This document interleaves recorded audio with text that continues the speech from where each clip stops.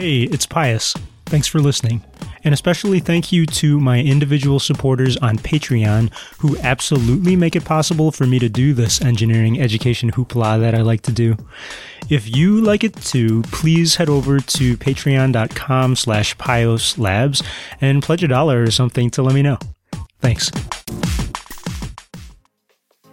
It's May 8th, 2017, the start of National Teacher Appreciation Week in the USA, and this is the K-12 Engineering Education Podcast.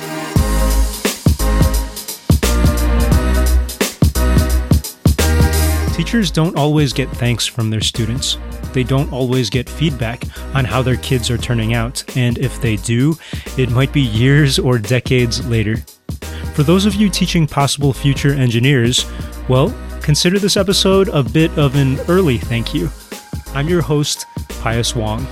5 engineers working today in different technical fields all told me about their favorite teachers growing up and what made them so great. I wanted to share a little of what they said.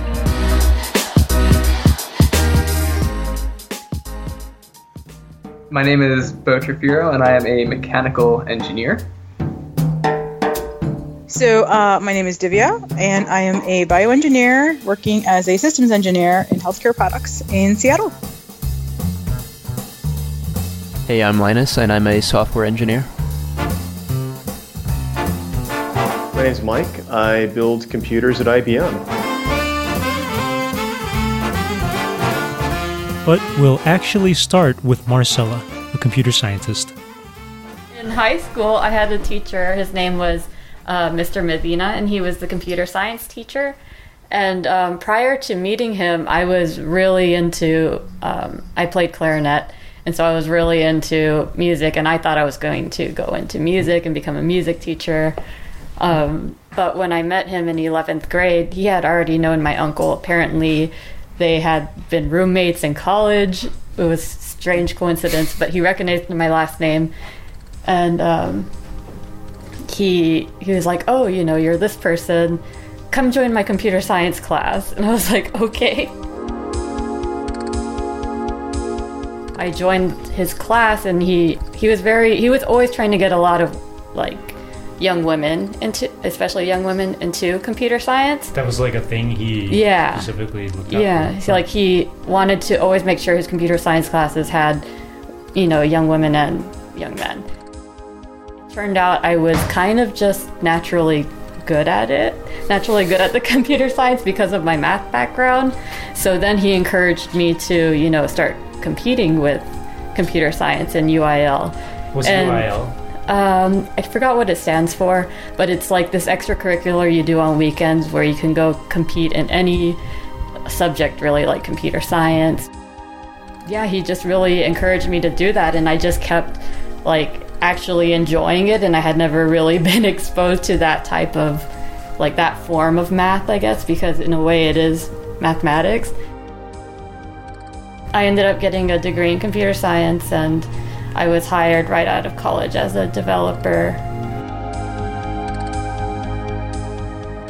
When was that again, in high school? It was pretty late. It was already my junior, maybe senior year. Oh, wow. It was late for me. So I was set on being a music teacher. That's interesting, because you were probably already looking at college and all that stuff. Yeah. And so he changed your path for real. Yeah, he did. I don't know, he opened that, I guess, that realm up to me, and I really went with it. So I really, like, I look back and I think, like, it was Mr. Medina who, you know, pushed me in the direction of wanting to study computer science and go that route. What was, like, the awesome thing about him was how he just cared so much about, you know, especially, you know, Hispanics and Mexicans and Latinas doing well in STEM. And so, like, it was almost like a daily thing we talked about, you know. It was always brought up that it's very important we go to college, and it's very important we study these things, you know. And that was the more inspiring part. So that message works, having that conversation. Yeah. Okay. Oh, yeah, I had stayed in contact with him for a long time after he had usually asked me when I started working to go back to the old high school, and I would give talks to the kids there about, pursuing STEM education. And I did that for several years until I moved to Austin, and we kind of lost contact then. But I just hope he's doing well and continuing to... I'm sure he's retired by now. I mean, he was already an older man even when I was there, Yeah. So I know, I miss him, and I hope he's doing well.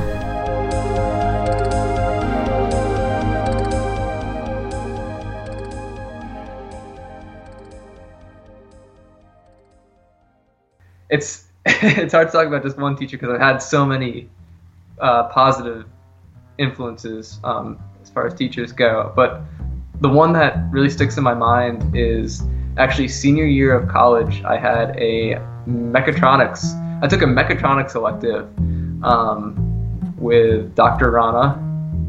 The reason I thought he was such a great teacher is because he didn't tell us everything we had to do.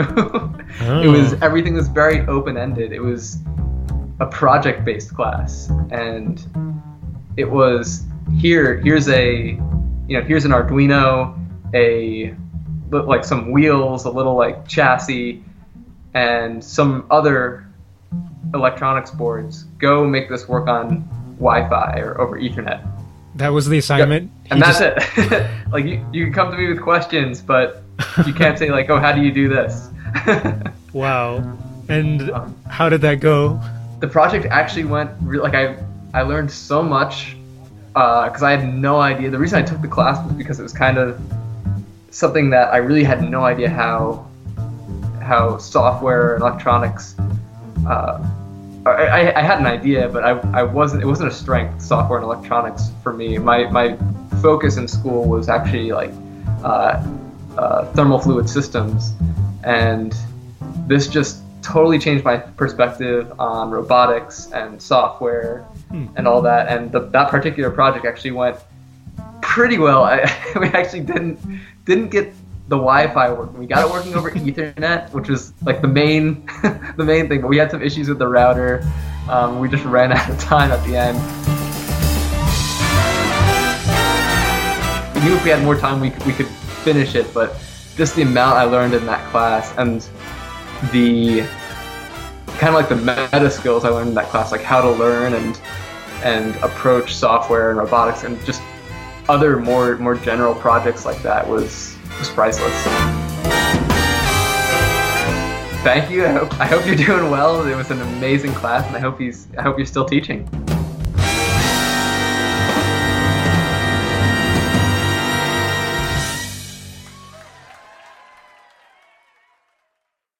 Well, I've had a bunch of great teachers in my life, especially at high school, but I'd say one of the more earliest memorable ones would be Elizabeth Joint, my 7th grade teacher. She was probably the most influential in getting me excited about math and science at a younger age. I mean, I was always good at it, but it was more from a lazy perspective. Like, I could get my A's and so on and then sit back and coast. But she actually challenged me in ways that I hadn't ever been challenged prior to that. So during one math lesson, she realized I kind of already knew all the concepts, and pulled me aside and asked me if I wanted to work on some more advanced topics. But me, in my kind of lazy coasting attitude, said, "Oh no, I'll just relax and enjoy the lesson with the rest of the class." To which she said, "Fine," and then paired me up with one of my friends who happened to also be one of the lower performing guys in the class. It got me to understand that, hey, there's more to life than just memorizing facts and like coasting. I was able to realize that actually there are other challenges that, may not be super easy to me, like dealing with other people who don't get the concept immediately. And in fact, the process of helping out my friend also helps reinforce the concepts in my own head. And of course, I realized, hey, actually I missed a great opportunity to learn more cool things at my own pace. The way she approached teaching math and science in general was much more enthusiastic and engaging, and like even incorporating math concepts in the art class that she taught for us was really cool. Thanks a lot, Mrs. Joint, wherever you are. I had a blast in your class, and I think you did all of us a great service, whether you realize it or not.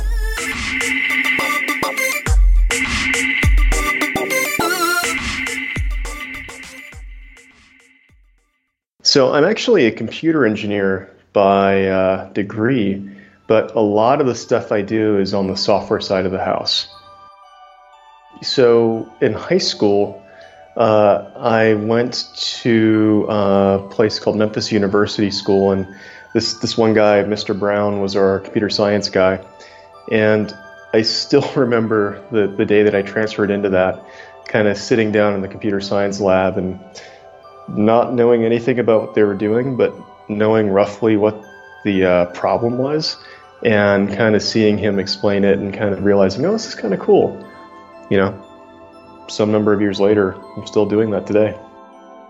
Well, it was kind of interesting, right? So when we'd go through classes, it was kind of neat to be able to sit down and kind of work through something and figure it out and actually implement it for real by yourself. There were times when, you know, I'd be really, really, really, really close to whatever it was, and he'd just give a little tiny bump or a nudge toward, you know, the right direction, and it was always kind of the right thing.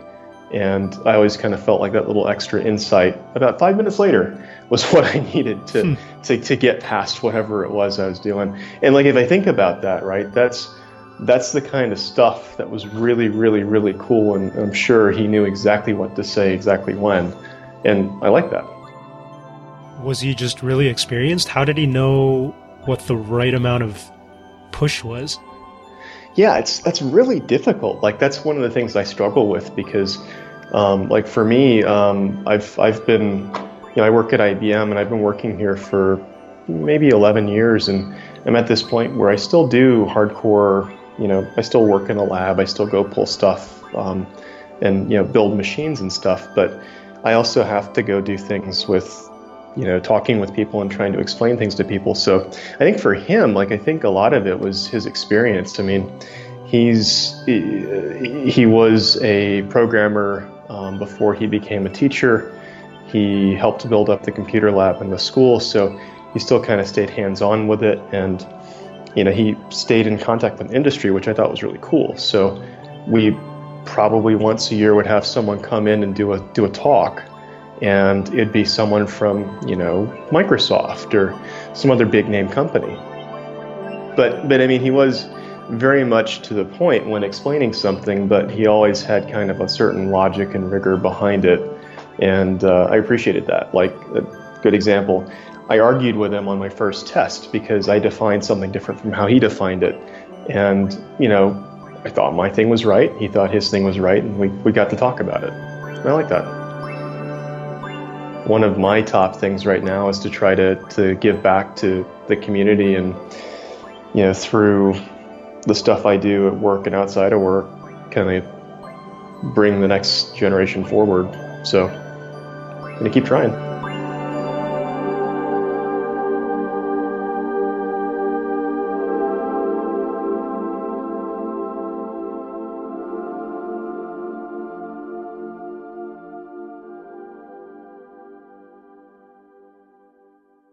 As a systems engineer, as a role in industry, what we do is we take a look at the entire product that we are trying to develop, and we have to take a look at the entire system, and we have to understand how all the pieces fit together. We have to ensure that the product is safe and it won't harm anybody. We want to make sure that at the end of the day, the product that we're putting into the market for people to use, be it whatever kind of product, it can be a defibrillator, it can be a toothbrush, it can be anything like that.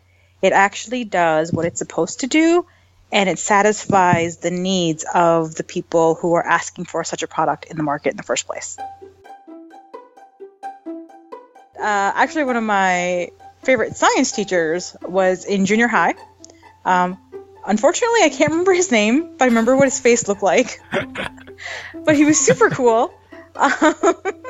He had like a mullet haircut, which was kind of awesome. Okay, you can identify him by his mullet, all right? Yes.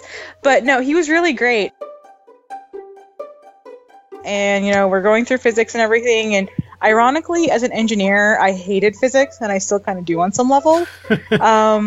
It was never one of my favorite subjects. But, like, what I remember about this teacher is that he made a concerted effort to have things be interactive. So, for example, when you were in, like, a basic physics class, you learn that you can actually walk on a pile of broken glass without cutting yourself. And, like, as a kid, you think about that and go, why in the world would you do something silly like that? Like, what? And so one day we showed up to class, and I kid you not, there was a pile of broken glass, like, sitting on the floor. And he was like, today, you are going to walk on this glass and prove to yourselves that you can walk on broken glass. Wow. And it was, like, the coolest thing, right? And so then he's explaining the physics to us. And I'm like, this is awesome. Like, this is what it should be. Like, it helped me engage more in the subject where I wasn't, too engaged, generally speaking. Did he make you walk on broken glass? He suggested it, yeah, and we did. We're talking about electricity and statics and stuff, and so those like cool balls where you put your hands and like there's like little static ball that follows you or whatnot. Like we did some of those kinds of things. So like there was just a lot of engagement with the students to help them understand like the physics behind some of the cool things that are out there.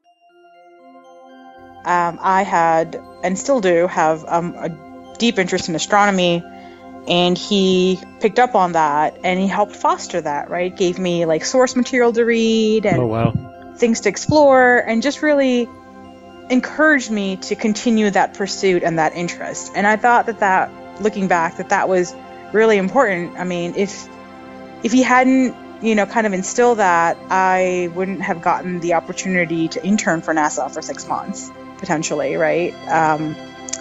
Back in grad school. So, so that connected, like your internship as an adult connected all the way back to that astronomy experience back then. Like sometimes you just have these hobbies and you don't always take a look at, you don't always pursue them, right? If they're not encouraged enough, they don't always result in something. Now, granted, what I did for NASA at that time is completely different than what, pure astronomy is. I was working in a completely different sector, but still, like, there was encouragement that, hey, keep pursuing this, there's nothing wrong with it. Like, and it's part of an overall package, not just one single thing, right? But, like, it's definitely something that I look back and I'm like, that man gave me my first copy of Discover, and it was an astronomy issue. And I think I kept it for years. I kid you not. I kept that magazine copy for years. It was so outdated. But it was like a piece of something, like of encouragement that, go explore. If you could say anything to the teacher with the mullet, what would you tell him right now? Thank you, honestly. Thank you for engaging with us and for challenging us and forcing us to learn things, and for basically being a lot cooler looking back now than you were back then. We as students, when you're especially at that age, we don't recognize always like teachers have the best intentions and they're really looking out for you. And then it's not until like we're older and we're kind of on the life path that we're on, and we kind of look back and we're like, wow, these are the teachers who we remember. So thank you for being a teacher that I remember, even though I don't remember your name.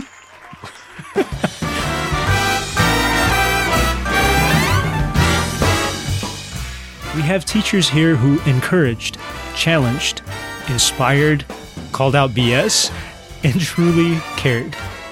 There are so many more teachers out there doing that today, educating engineers, inventors, designers, and problem solvers of the future.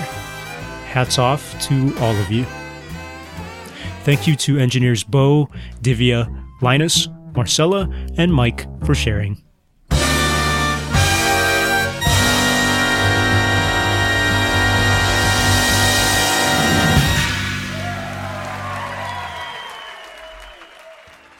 Follow the show on Twitter at K12 Engineering, and you can find me on Twitter at Pius Wong. Subscribe to and share the show however you get and share your podcasts, and please write a review. That'll help others find the show. All the details are at www.k12engineering.net. Our closing music today is from When You Go by Steve Combs under a Creative Commons Attribution license. The K12 Engineering Education Podcast is a production of Pios Labs, and you can support Pios Labs at www.patreon.com/Pios Labs.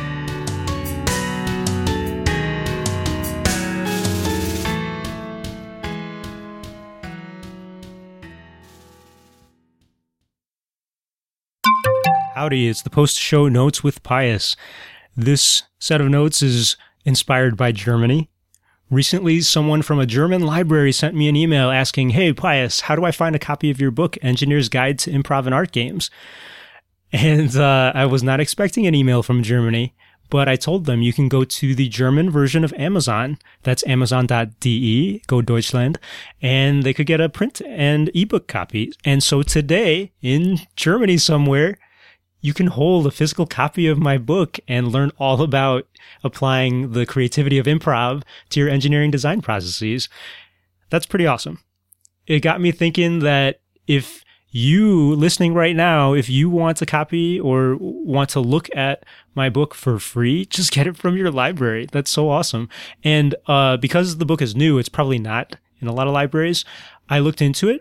I found out that through my own work, the Austin Public Library here in Texas is going to get a copy, and the University of Texas at Austin Library is looking at it, and the University of Illinois at Chicago Library is looking at getting a copy. So if you're at any of those places, then check it out, and you can check out my ideas without paying anything. And if you want to do me a favor, go to your local library or your school library and request a copy of The Engineer's Guide to Improv and Art Games by yours truly, Pius Wong. And then you can also read these ideas for free. I'm especially looking at all of you residing in those communities with huge improv communities and huge engineering communities. Places like LA and New York and Chicago. In Texas, that'd be San Antonio and Houston. And I know that Atlanta has a great improv scene as well as Georgia Tech. So all of you places that have those design and improv communities, please check out my book. And maybe your local library will have it soon if you request it. Thanks.